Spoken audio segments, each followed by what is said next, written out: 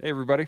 Welcome back to The Collective. We have another fantastic show planned out for you today. This is a question that came in from the viewers, so I hope y'all really enjoy it because I'm excited to talk about it.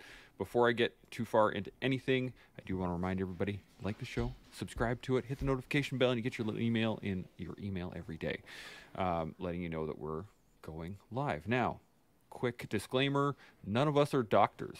Steve's pretty close, but we're not actually doctors. Um, and anything we do say is our own personal experience or anecdotal evidence from stories we've heard. So do your own research. And if you have any questions or comments or anything that you would like to discuss, put it up in the comment section. We will put it up on here, discuss it, and go from there. Any thoughts or questions from the boy? Actually, first off, Steve, thanks for being back, man. It's been a while. I think there might be a delay. Oh, and now his audio's off. Okay. So, What are the Seb, chances of that? Seb, good to see you There's again. no way it could have happened. This Great, is man. mind Good. blowing. If you will allow me for a sec, there's something I'd like to just kind of pay a little tribute to humanity this morning. If we have like 2 minutes, Oh, sure. 100%. you guys good with that? Cool.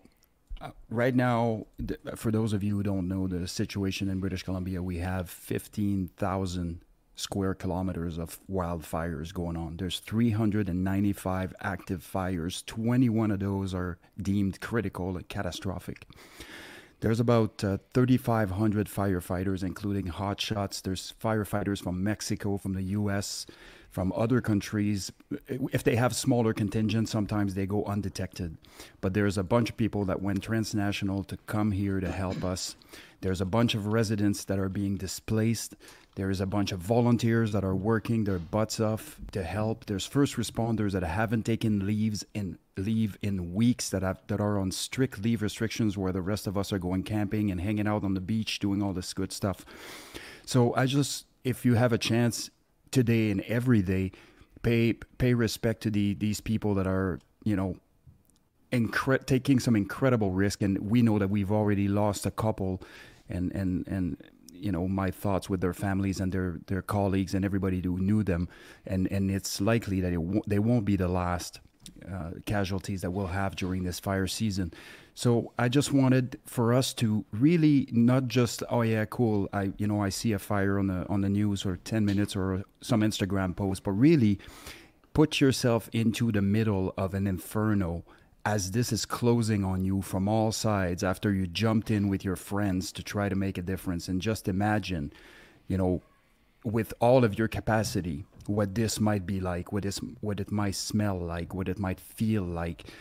Because sometimes when we do these visualization exercises, we stay surface level. What can we process when we look at it visually? But there's a lot more to those calls and to controlling this type of chaos that most of us will never know, anything about. And so I just want to express my incredible gratitude to all of those that are out there doing this work while we are enjoying our summer and the world is burning literally in British Columbia. With that, I think I'd be surmised to not say that it's been the worst season on record by about 2,000 square kilometers right now, and the previous one was in 2018, and the causes are varied, but there's still a lot of man-made causes. There's still a lot of people throwing cigarettes. There's still a lot of people doing fires where they're not supposed to. There's still a lot of people doing things they're not supposed to do, and essentially we all pay for these mistakes with lives. This is no joke. This is real. So we have to all do our parts to make sure that we are absolutely locked in when it comes to try to preventing those wildfires. Anyways, I digress, but thank you very much to everybody who was involved, anybody who was engaged, and man, our thoughts are with you. If you want to do something special for these guys, there is an incredible workout called Hotshot 19, and I don't care what you like to do for workouts. This is a hero workout, and it's meant to honor those that made the ultimate sacrifice. And you can adapt it, you can change the movements if you need to, but just make it miserable so that you not only think about them, but you also make you make a connection through the shared misery, and this is only at a very infinitesimal level, if that makes any sense. That's all I have, guys. Well, that's fantastic. 100%. Thanks for doing that, Seb, and you're right on the money. And I mean, there's no way I would have ever thought to give a tribute like that or recognize the frontline fire workers like that. I mean, I do it in my head, but you're right, we should be doing it publicly. And I think one of the reasons that people are prone to not really caring, flicking that cigarette butt out the window as they're driving down the highway or starting up their campfire and not really caring, they're going to break those rules because they don't care about those rules. Chances are they probably never fought fire before. Now, when I was like in senior high school, or when I hadn't graduated high school yet, we had some really bad fires up in northern Alberta. So I volunteered to go do 2-3 week-long firefighting stints, which meant every single day we fought fires for 16 hours a day in orange coveralls, no underwear, and a hard hat. Stinking hot. It's the filthiest job I've ever had in my life, probably. It was miserable, hard, freaking work that was not valued at all by anyone other than the guys on the team that I was with. No one knew where we were until we got home. And then we took a shower for the first time and then went back out for another 3 weeks. Hard freaking work as a kid, hard freaking work as an adult. And I think until you've done it, you just don't respect it the way that you should respect it. And so to your point, I'm going to make more of an effort to be a little more public and drawing some more attention to this kind of a situation that we have here in BC for sure. And on that note, I have a friend here locally in town in Roslyn, and his son is, and I won't say his son's name, I've seen the video of his son jumping out of a perfectly good airplane as a smoke jumper. He's number 2 in the stack. And who'd you hear in the background? Freaking Goggins. Goggins chirping as he's going out of the plane. So while you were talking, I wrote down, I'm going to ask my local buddy here, the boy's dad, the son's dad, if I can share that video later today, because you know who gets all the clicks and who gets all the likes is the personalities. Not even the celebrities, we'll call it, the Gogginses of the world. But the people who deserve the most love is the people who don't have a name right now. And so it's probably time that we start putting some names to faces. So I'm going to get on that. Thanks, Seb. 100%. And it looks like Dave says you can say his name. Mac. There you go. But Dave, can I share that video since you're on here? That'd be cool. There you go. Well, I'll let you know when he pops on. Steve, you got any thoughts on this? And we can't hear you, brother. Unfortunately, no, I can't hear you. We'll have to try jumping off, jump back on. We'll carry on there without you for now. He says, "Yes, you can. I have asked him, and he is good with it." There you go. Thanks, buddy. I absolutely agree with y'all. And I actually watched for the last 4 days while we were camping there, the firefighters and the helicopters and the pilots and all the people working for sun up to sundown all day long, just coming in to get water, dumping it over the fires. There were 2 going on either side of us at the campsite, and it never stopped. And I was just applauding them the whole time. It was fantastic to watch. So when Steve gets back here, we'll carry on the conversation regardless when he gets back here. So what I want to talk about today, training days. The request was sent in. I'm not sure. I can't remember the person who asked the question, but they had just finished their BMQ, I believe, and were entering into battle school. So for those that don't know, battle school is the infantry next phase from basic training in the Canadian military. Everybody, regardless of element, does basic training together, and then you move on into your battle schools from there. Only the infantry move into battle school. Everyone else gets QL3s. Let me rephrase that before these 2 infanteers start coming at me. We're already coming at you. It's just a matter of time. It's already happened, but you're just delaying it. Yeah. So anyway, we're going to talk about some lessons learned, some of the things that you guys took from your training days and from all of the training courses that you guys have been on. Sean, you want to step in first and give us some stories or some lessons? Yeah, sure. So first I'll establish that much like every young person who joins the military, or I'll say nearly all of them, I didn't know much about what the system was, what the process was, what was expected of me, how to do it well, how to do it poorly. I was taught in the moment. So I'll start off by saying that if you know nothing and you don't have a path forward to become the best version of yourself already, no big deal.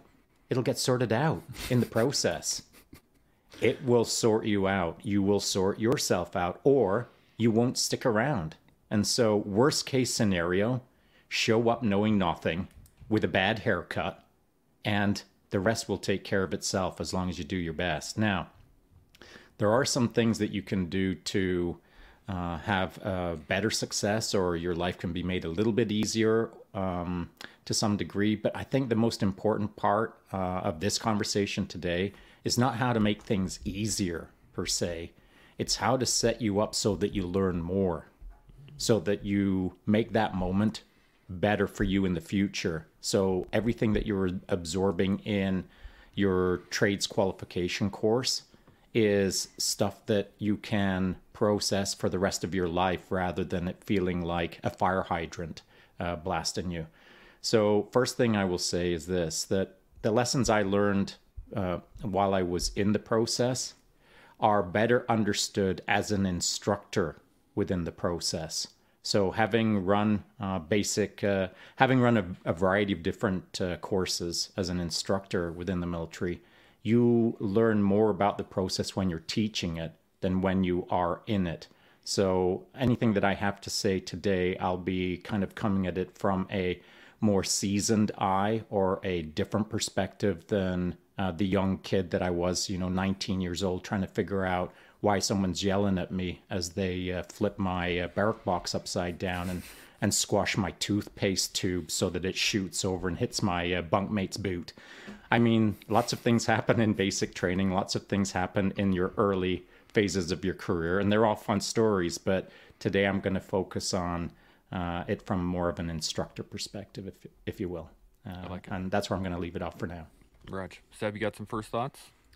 Yeah, I will echo Sean's words, and with respect to the bulk of my experience, aside from my personal experience, has come from being an instructor cadre on 20 odd selection for tactical units, but also obviously on various courses, difficult courses with really high attrition rates, where it's easy to see and to trend and to patternize certain things.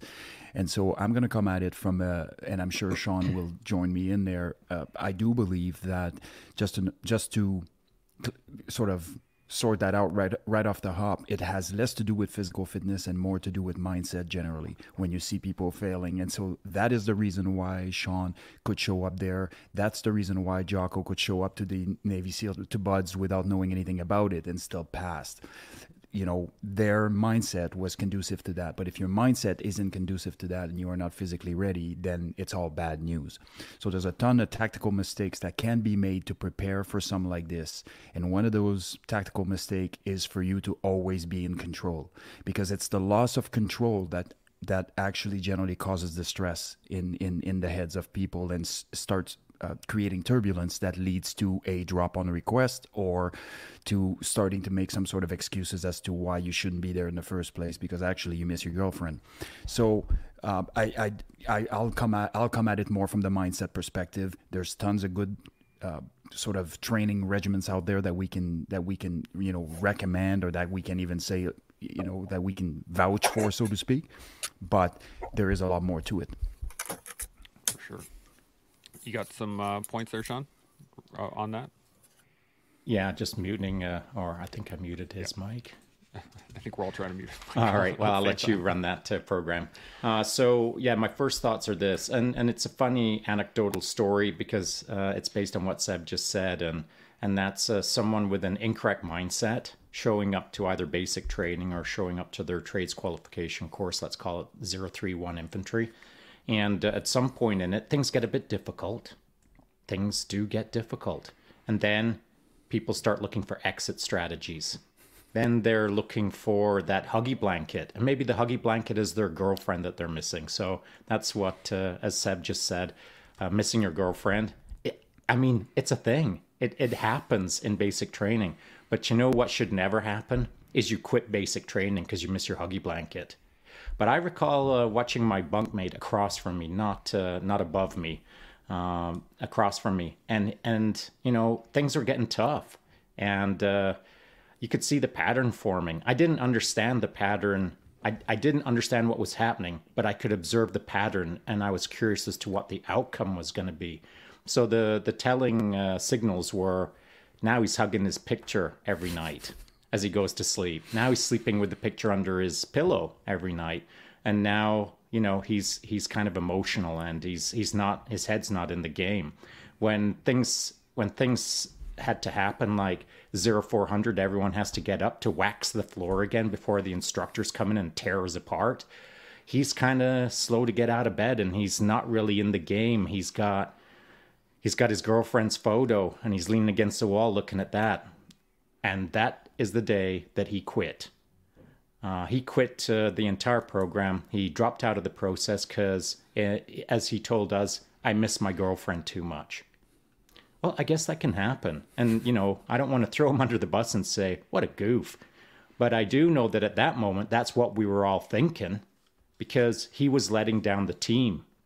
Now, that to me is the most valuable point of consideration during this entire conversation. You can show up as a solo player and you can quit on yourself.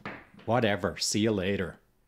But when you show up, you're showing up into a team environment and you're expected to perform for the team. So the moment you start thinking about quitting, what you're really saying is, I'm quitting on the team. And in my books, that is unacceptable. I don't hallway past that. Now, when I was a young buck, as I said, I'm going to talk mostly as an instructor. When I was in that process of basic training and basic trades qualification, I just, like everyone else at that moment, thought, what a jerk.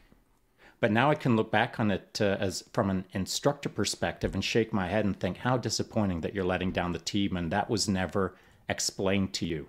You never understood why you were here. And so it's a funny little story from my basic training, but it's definitely apropos for the topic at hand. Indeed. it's humorous to see the pattern, because, or hearing it from you as well, is the fact that there were very similar patterns happening on my basic training as well, which is kind of funny.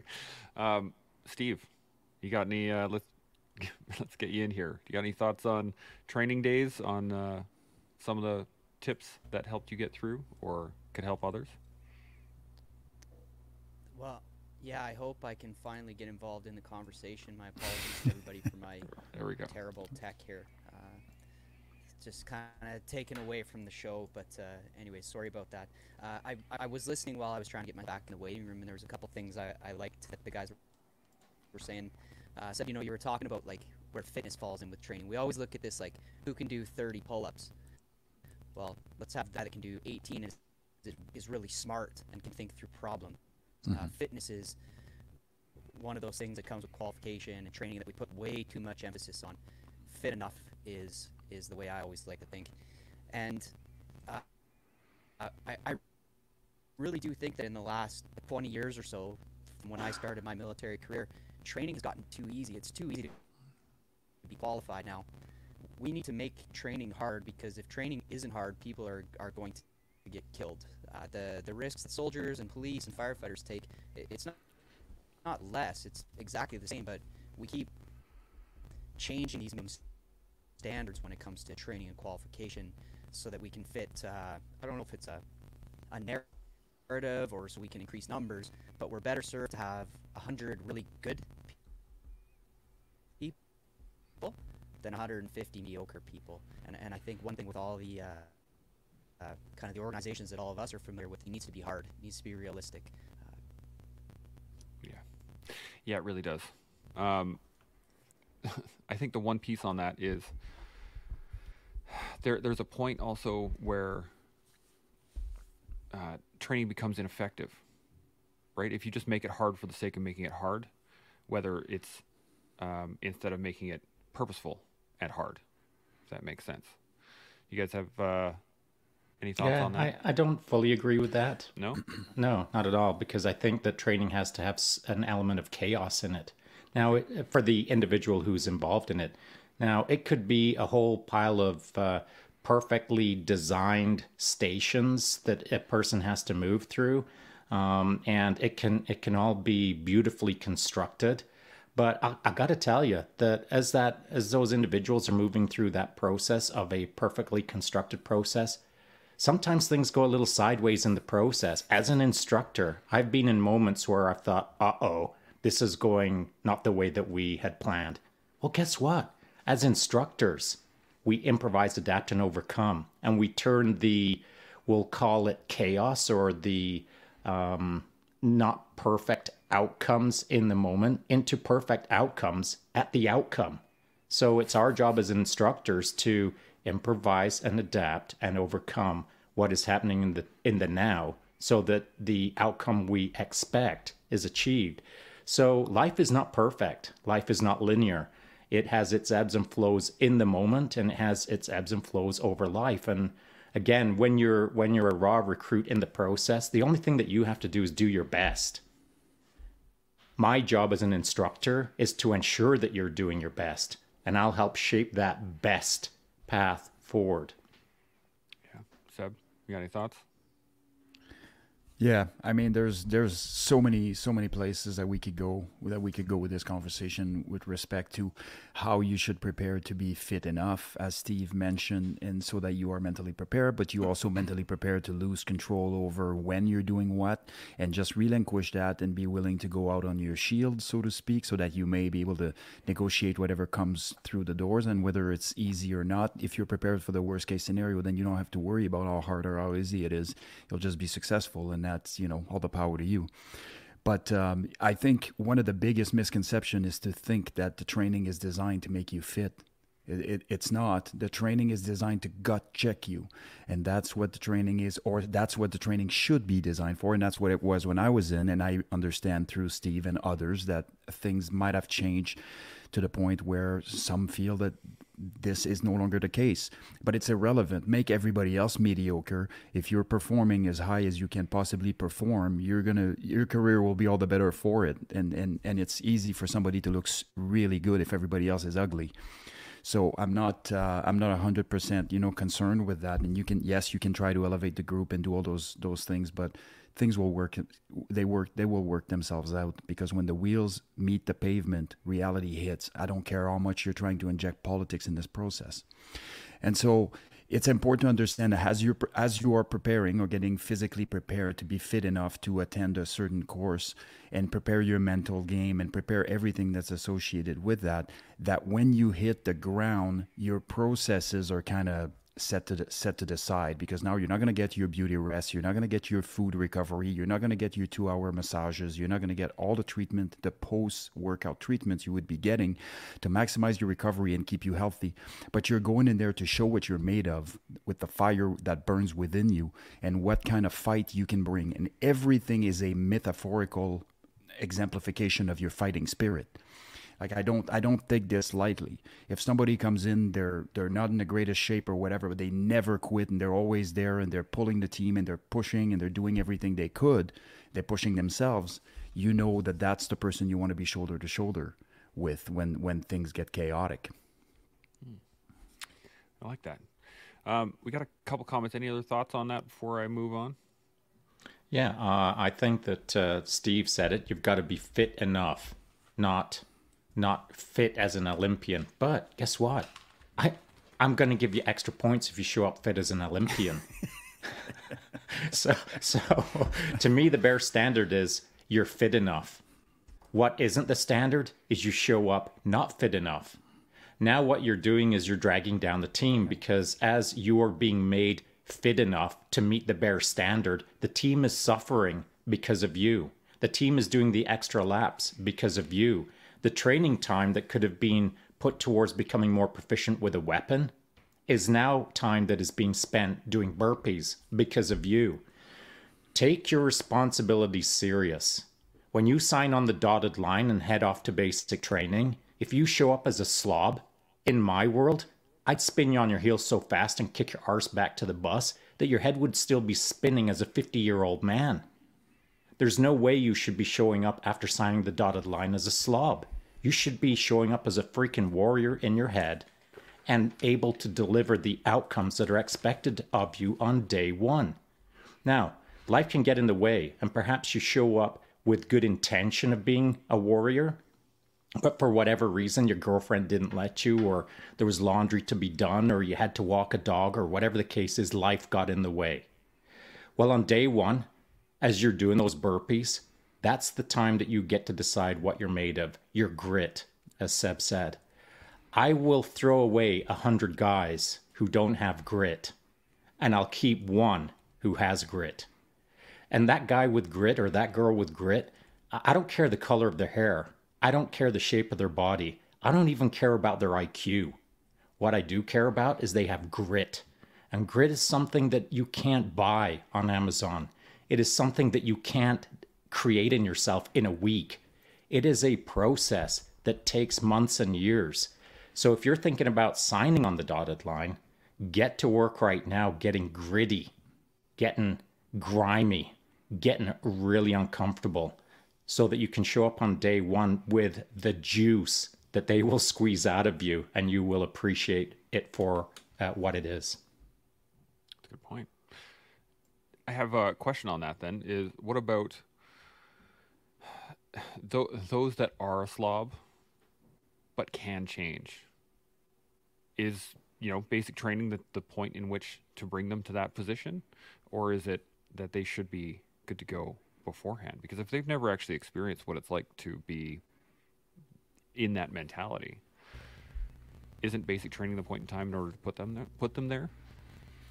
Steve, you got a thought? Yeah, actually, if I could, that's a great point, because basic training for me was a whole lot of young men who came from very, very different walks of life. I was very lucky growing up. My dad, he showed me how to, he taught me how to be a good person, and he provided for me, and he showed me the right way to behave, and I was able to compete in sports. There was a kid that was on my basic training that had never seen a dentist. That was the life that he came up from. And then that's where I think that leaders and instructors, like Sean was saying, need to show these young folks how to behave. And that comes with that positive attitude and mental toughness that are inherent attributes. Those are things that we can't teach. And that's the beauty of, you get an 18, 19-year-old kid with a positive attitude and the right leadership, and that can turn into something special. For sure. Seb? Yeah, I couldn't agree more with this statement, and I've seen it firsthand. I haven't been in charge of what we call the gut check on selection for the better part of probably 6 or 7 years. I did like 14 as the gut checker basically, and my job was to do every single evolution with the candidates.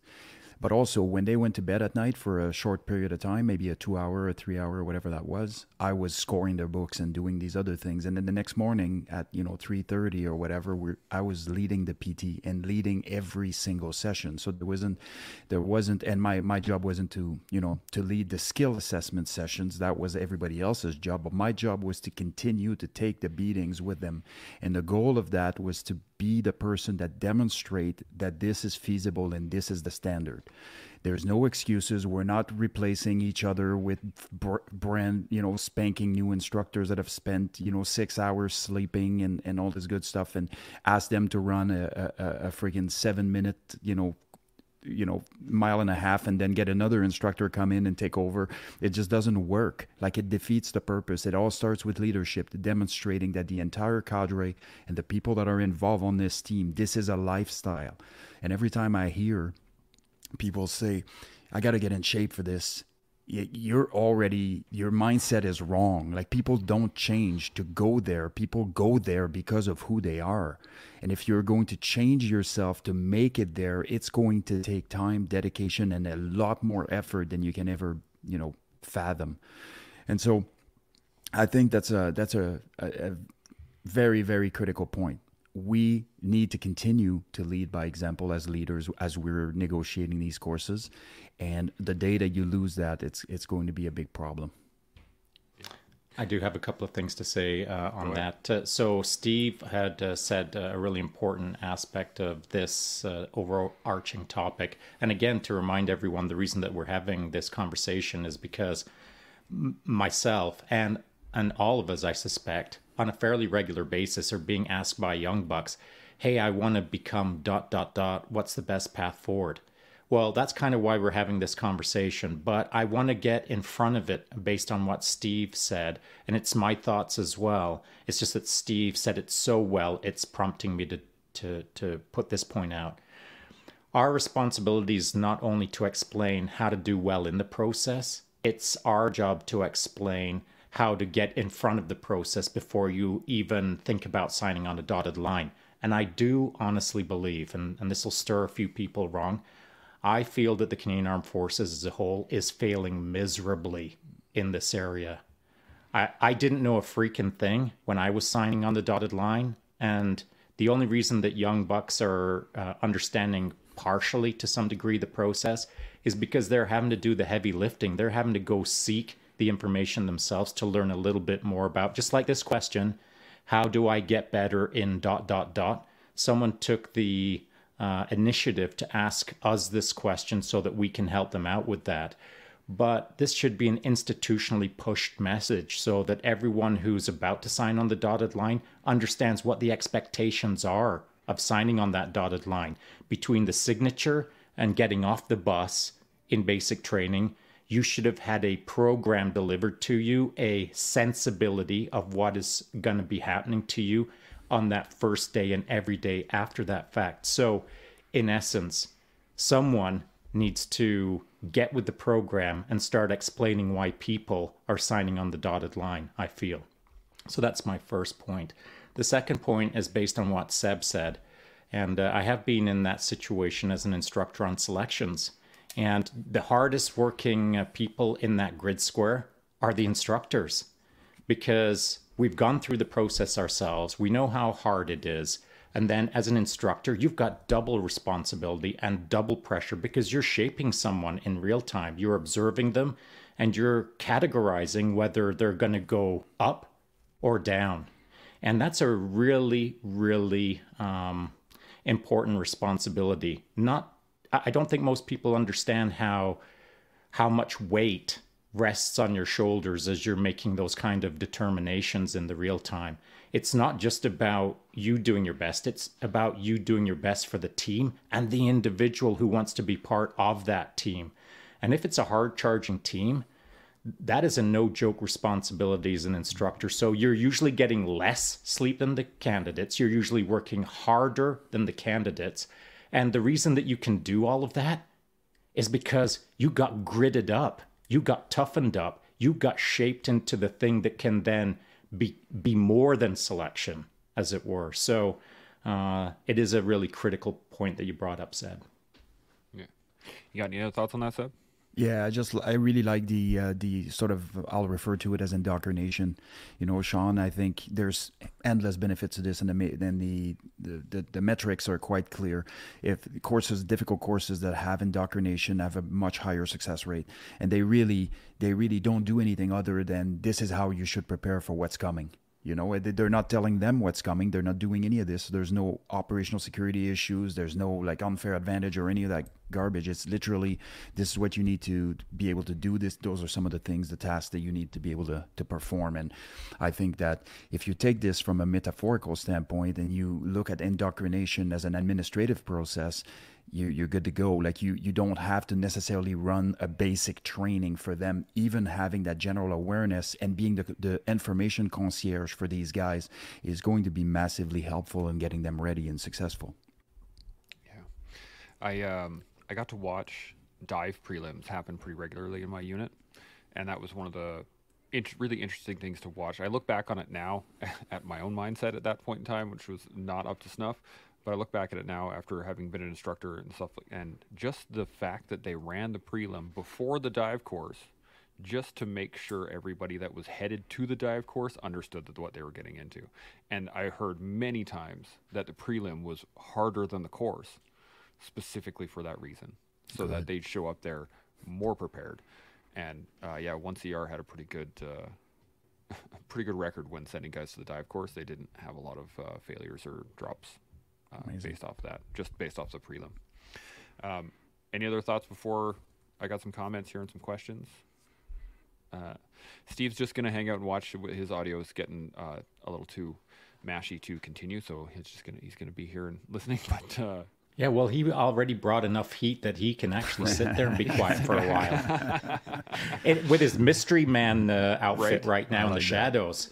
That's his look right now is how I used to look. That's before you dragged me into podcasting. I used to be Steve, you jerk. I was literally picturing in my head Sean going in his head going, that's the way I want to That's look. Precisely what I was thinking. What a Sean jerk. Taylor. Steve. Awesome. So we got a comment here from Salty Jinx. He says, if the standards are set, monitored, and adjusted by the staff, the training audience should be able to adjust and increase pressure. And increased pressure should allow them to individually reach goals to support the team and others around them to ensure success overall. Absolutely. If the any thoughts on that, guys? Good to go. I do have that's a great comment. I want to refer back to something that was said just earlier in the podcast, and it was in respect to the standards kind of slipping to some degree, and the idea being that the system is not as gritty or as robust, or the demands of the individual are different today than they were of 20, 30 years ago. And coincidentally, not knowing that we were going to be talking about this today, just a couple of days ago, someone in my live chat, a subject came up, and I said, it's really interesting to me, and I'm talking about my Instagram live chat, is I was listening to a podcast, which will go unnamed, and it was about women in the armed forces. And I'm sure we all know who runs that podcast. She's awesome. And there was nothing controversial in the podcast at all, other than something was said, and I thought, you can be a psychological warfare operator in the United States with only a 4-week course? Wow. That seems a bit short to me, I thought. And the next thought was, man, I'm going to get a briefing from someone who's only been in the game 4 weeks, and they're going to be telling me I have to go there and do that based on they just basically got out of school. And if they're 21 years old with a 4-week course in their pocket, now they've got some sort of authority or determination on my future path forward. I'm not really comfortable with that. That's what I thought. And so as I started talking about it on my live IG potty, I just started saying, hey, you know what? This is my observation. I've heard it a number of times now, and I'm patternizing that the standards are slipping. The quality of instruction may be the same, but the quantity is not the same. How can you put someone in, what's next? Is it a 3-week course? Is it a 2-week course? And so ultimately, I said, to sum it up, I feel that it's primarily to do with recruiting, and we're not getting the bodies that are required for basic training or for trades qualification training, and therefore standards are reduced and the timeline is compressed to the point where someone is out in the role with a third, a half, 3/4 of the time that it used to take in order to put out a what was at that time, 20, 30 years ago, considered a competent individual in their role on day one within their trade. It has now been shaved down and the standards have been lowered. And I think it's truly due to manpower requirements, recruiting, failing miserably within the Canadian Armed Forces. And then I went on to say, man, I think you're doing a terrible job recruiting. And if you need some help, I would completely change things around. But no one's going to hit me up on, hey, Sean, how do you do it? What we are going to have is a steady erosion of standards and timelines until maybe it'll just be an online course that isn't even vetted, and you just get to check a bunch of green boxes and then step into your new army boots and go off and grab your gear and do that thing. And I don't agree with that at all. To the contrary, I feel that even the standards that we had and the timelines that we had when I first started up, they weren't enough. They weren't enough to put me in the job as squared away as I should have been. So how on earth is everyone squared enough with half times. I don't know. It doesn't make any sense to me. What are your thoughts? You think so? Well, I'll echo what Steve, I think, was talking about earlier, and Sean, you reiterated that also. It becomes a question of retention, and it becomes a question of how many bodies do we have. But that's a very, very short-sighted approach to problem solving. Anything that has the potential to kill you. I can't think of a more short-sighted approach. Like, what do you want? You want to take 100 people that shouldn't be there in the first place, or you want to take 10 that deserves to be there and have the grit, the determination, the drive, the intellectual capacity, and all of those things. And so I think when you start feeding that synergical loop where you have people, cohesive group, strong group work together, the numbers are less relevant. Now you are talking about trying to satisfy the numbers because on paper it satisfies bean counters. But the problem is the consequences are not suffered by those bean counters. The consequences are suffered by people out in theater of operation, or the people that will be. And, yes, right now there's a bit of a lull in the action, but make no mistake about it. I mean, there's, international things happening, and eventually these guys are going to go out and do the things that they train to do. And when they do that, there will be no sugarcoating of anything. It'll be the harsh reality of war. And, it's truly a disservice to the Canadian forces. It's a disservice to the Canadian public. It's a disservice to the world, really. And further to that, here's the other phenomenon that I'm noticing, and I'm curious as to what you guys think. I'm seeing it from various social media feeds that I'm tracking that I use as a barometer as to the general vibe out there, if you will. And it's this. As standards erode and as the timeline to become qualified erodes, the general externalized perspective is they're not the same anymore. They are less than they used to be. And so I'm seeing a perspective out there that is shining a negative light on the Canadian Armed Forces as not only not ready, but not even qualified to be not ready. And that's a hard thing to read. That's a hard thing to hear for a guy like me. Because I have pride in the Canadian Armed Forces. I have pride in the things that were accomplished by my friends. And I have a certain understanding of the importance of the Canadian Armed Forces to the general public as a whole. Things that they're not familiar with, perhaps. But the role of the Canadian Armed Forces is never going to go away. To defend the country domestically, internationally, and all of that good stuff, provide all kinds of services to the Canadian population.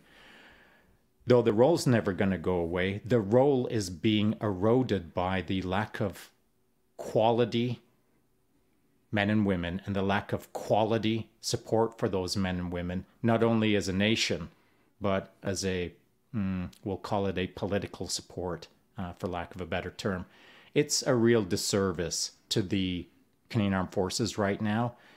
But more importantly, the perspective of someone who wants to join maybe is now being distorted because they're starting to shrug their shoulders and think, man, what's the point? It's turning into a bit of and I'm going to say it, it's turning into a bit of a joke.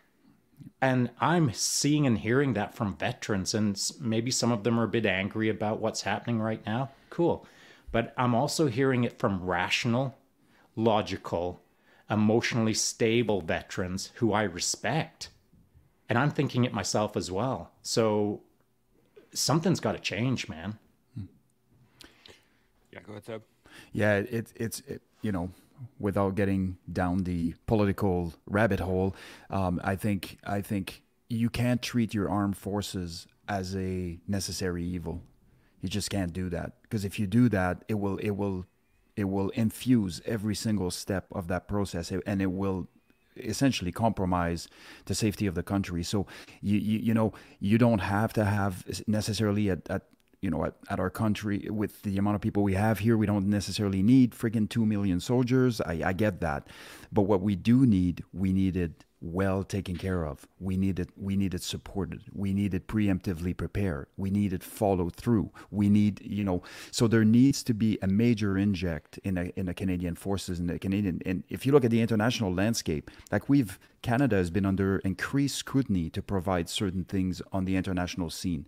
And there is quite a few stories coming from the area of around in and around Ukraine or Latvia or whatever, where there has been some catastrophic failure to our Canadian forces, and on account of X, Y, and Z not being taken care of at the bean counter level.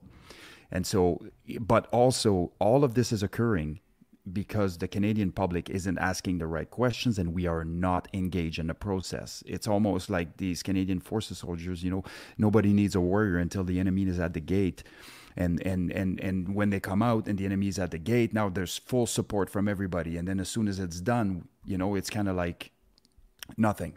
And so I think it's important that we as a community, as a country, that we unify behind the Canadian Forces, because it's very difficult to do more with less. So if you're trying to do certain things and you're trying to put certain things out, but politics gets involved on account of this, that, and the other thing, or the money is not there, or whatever the case may be, now you have justification to be mediocre. Yeah. It's a tough spot to sit into, and I think it's primarily on... I can't say primarily. There's a large chunk of it that is on the veteran community for the last 10, 15 years since Afghanistan, who have just been thrashing the CF or thrashing their own service, or talking about how, woe is me and all these things. And unfortunately, it's also part of the problem that the CF basically had a system of, okay, you're done, cool, get out of the way. And just like, I don't want to hear from you, and carried on, which it should. That's what the military is supposed to do. But the challenge, the real challenge, is the fact that we have a generation of veterans that don't feel taken care of. We have an entire new generation of people coming into a diminished forces, and a role of veterans that aren't there, who should be leading the way, right? And like, it behooves the nation to turn out good, solid veterans from the military, because then they become leaders in the society, in business, in whatever they go into. But it's been a challenge for a long time, because we've been... It has, but we're trying to demonstrate it over here on the collective. Yeah. I mean, we're all veterans. I mean, maybe we're not like... Maybe I don't have 1,000 companies that I'm a CEO of, but I've done all right. As has everyone on this panel, as does everyone that we get over here every single day, are characters who have come through a system and created successful lives to some degree, whatever success means to you. But I tell you what it does mean to the individual who initially asked this question on how to approach the Canadian Armed Forces as a puzzle to solve, how to show up on day one awesome, how to kick that ass, how to become large and in charge, how to lead the way, and then eventually, hopefully, and that's the entire reason that I want to have this conversation, is many years down the road, this individual who asked the question is now able to have these kind of conversations with a younger generation. It's our responsibility to look after the young generation so they can pass it forward when we're long gone. And I think in absence of veterans who aren't stepping together cohesively and doing the best for the country or doing the best for the young generation, well, it's left to us now to do these kind of things. And I'm totally comfortable with that, because I understand that the system made me who I am. And I really appreciate that. I'm thankful for it. I wouldn't be who I am without the Canadian Armed Forces. But at the same time, the Canadian Armed Forces has some improvements to make. So, it is what it is. We're still going to try to support it in any way that we can, of course. Back to the training days aspect as an instructor, I think there's some real simple rules that a person can consider when they are showing up to either basic training or they're showing up to their trades qualification course. And honestly, how many times do we say this every week? It's this: know your why. Why are you there? Why did you sign on the dotted line? What did you do between the dotted line and getting off the bus on day one? That will help you understand your why. If your why was to, I think I'll give it a go, it ain't going to work out well for you. If your why is, I'm going to go kick that ass and become awesome, it'll probably work out for you. Now, those are two different levels of conviction. Maybe I'll give it a try. I'm going to dabble with the forces. Versus, I'm going to freaking own this path. Those are two different mindsets with two very different outcomes. What do I mean by two very different outcomes? The dabbler and the I'm going to own this may be standing next to each other on graduation day. They may both enter into their new careers, but in time, there will be a marked difference between the dabbler and the gonna own it path. The person who owns it is then gonna go on to not only own their own career, they're gonna shape the careers behind them of the people who are following or tracking them as a somewhat mentor to some degree. And so my point being this, that irrespective of your visualized outcomes, maybe you don't understand what rank you want to be, maybe you don't understand what unit you want to be, all you need to understand this is you're being observed all the time the moment that you step into the system, not only by your instructors, but by your peers. And your only job is to inspire those around you by getting after it. Yeah. Seb, you got any thoughts on that? Yeah, man, you're contributing a ton to the team by being the best version of yourself. And that starts with a decision. And that decision needs to be made preemptively before the heat gets turned on. Because it's too late once the heats get turned on for you to start pondering why you're here and what are some of the things. And you're going to tell yourselves little lies, and they'll be cute at first. And then as the problem compounds, they will become louder and louder and louder until you walk yourself out. And 10 minutes after having a shower, you'll regret that. And so also, something I'd like to add is that, you know, we've been talking about some of the struggles that are currently in the Canadian Forces, all that good stuff, and we can talk about this all day, but it's not really constructive for the generation that wants to go, and that would like to serve and do something for the country. It's still going to do what it is intended to do, and things change, things get better, things change with leadership. Like, those are external factors you have zero control over. So the focus needs to be on you as an individual, to be the better version of yourself, to seek the information, to understand what you're getting into, and to really be clear on your purpose and your journey. And the rest of it, all the politics and all the things that inject within the context of the Canadian Forces, are not up to you. You have zero control over this. So just let them be until the tide change again, because it happens all the time, right? And so I wouldn't necessarily dissuade somebody from going, which is what a lot of veterans have done, is dissuading people from going on account of personal experience. I had there were experiences that were less glamorous than others in the Canadian Forces, but there were also the cost benefits. The benefits far outweighed the cost as far as I was concerned on the personal individual level. And so I would encourage whoever wants to go or would like to take this on to really to go for it. Like, it doesn't really matter if everybody's telling you these horror stories and everything. There's always a story about whatever to not, make you do the things that you want to do, because it essentially spotlights my insecurities or my failings or my whatever the case may be. You don't know what the intent is behind trying to dissuade you from doing certain things. And so, I'm leaving you with this. If this is something you are truly considering, and you know what you're getting into, and ultimately you're prepared for the fight, and you're gonna know where to look to start looking at how am I preparing for the fight. There's enough information in 2023, which wasn't the case when Sean first got in. The internet wasn't even a thing. Just think about, there's a million ways to roam right now.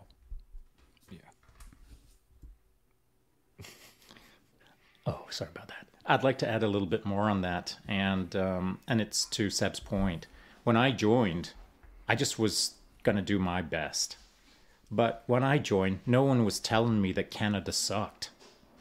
No one said that. No one said Canada sucked. No one said the Canadian Armed Forces suck. There was no negative storyline when I signed up. I just simply wanted to go serve my country, and I wanted to be the best version of myself while I was doing it. Now, today, in our modern world, there are people who are considering signing up or maybe getting involved in the military in some aspect, some particular trade qualification. And what they're hearing is Canada sucks. Or maybe Canada's number 12 in the world in NATO, or we're the 15th best army in North America. There's only 2 armies in North America. How can we be 15th? And so I disagree with all of the naysayers out there and all of the doom scrollers who say that the Canadian Armed Forces sucks. I still believe that man for man, we're the best in the world.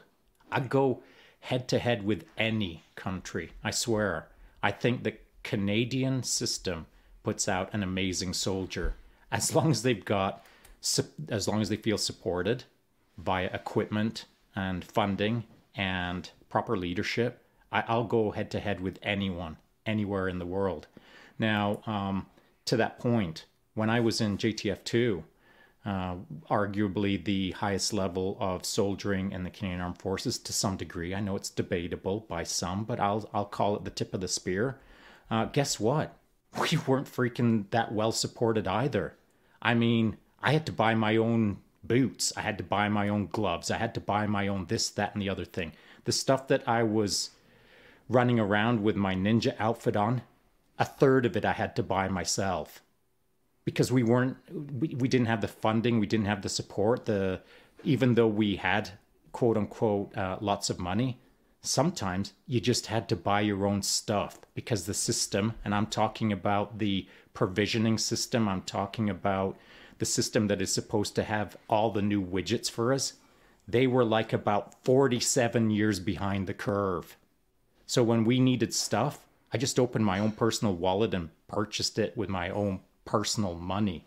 And that is the way it is, man. If you are in the game and you want to go hard, well, sometimes you've got to dig into your own finances. And I know that sucks, but it happened in my time and it's going to happen in your time. And it's a pretty clear indication of whether you're in the game or not. I know it sucks to spend your own money, but if you're really in the game, you're going to buy the knife that you need to do the job. You're going to buy the boots that you need to do the walking.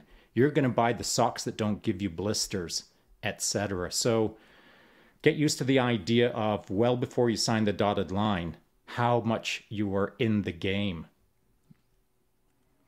Yeah. Well, let's shut her down from there.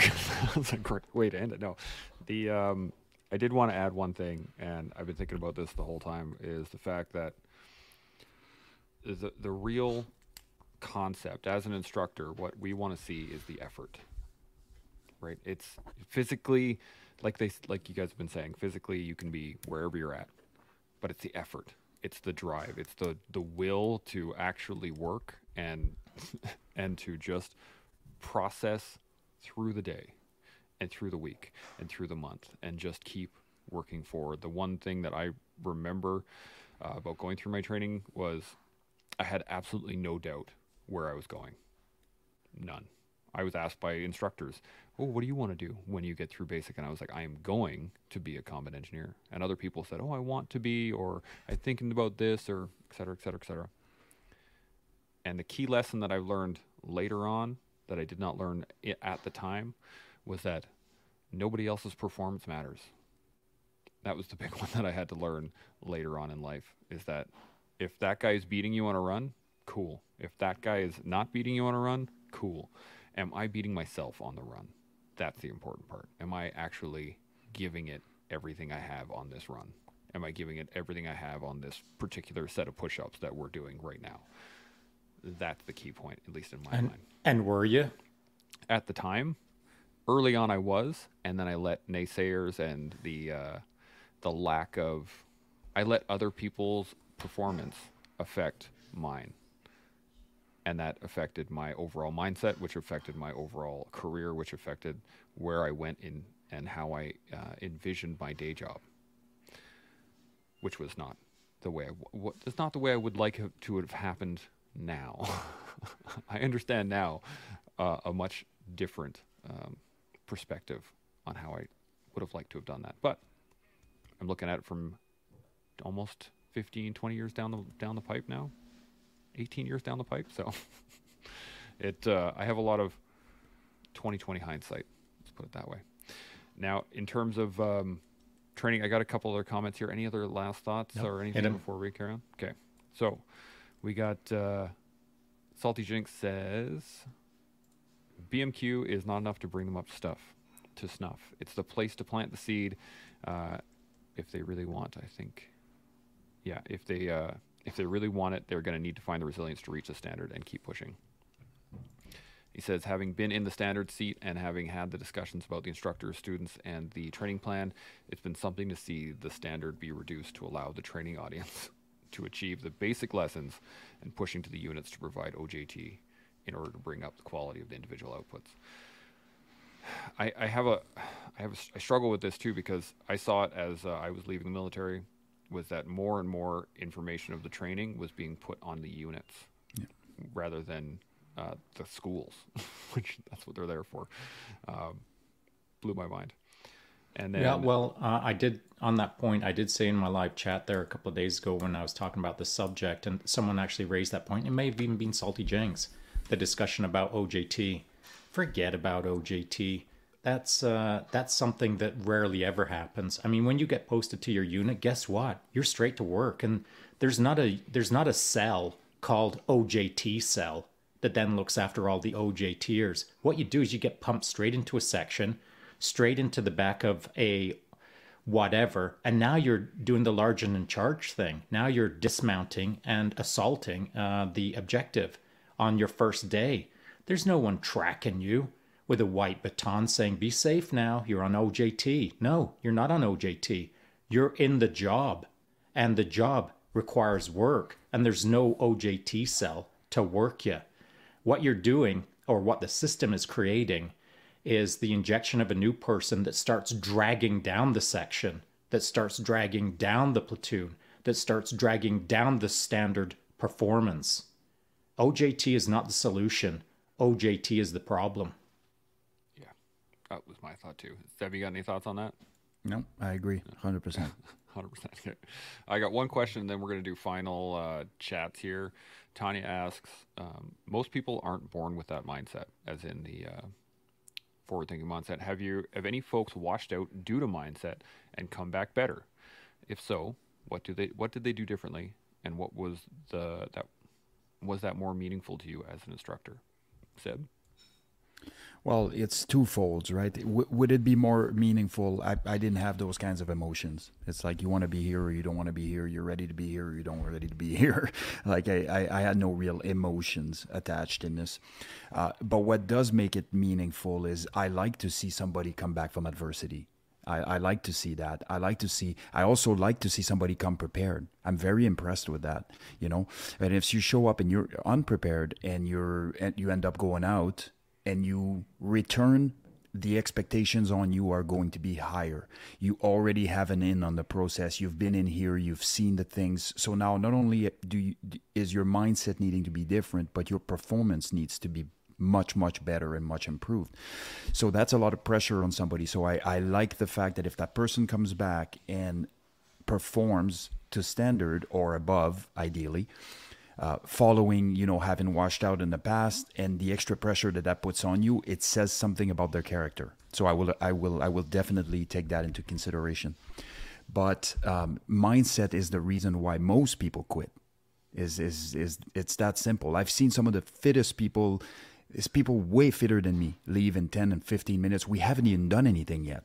They left because they were afraid of being afraid. Like, I don't even know what they were afraid of and why they left. But when people lose that sense of control, as I was mentioning earlier, it starts spooling people up differently. There's people that are used to be the high performers that are consistently doing good at everything, and now they can't win because there is no winning.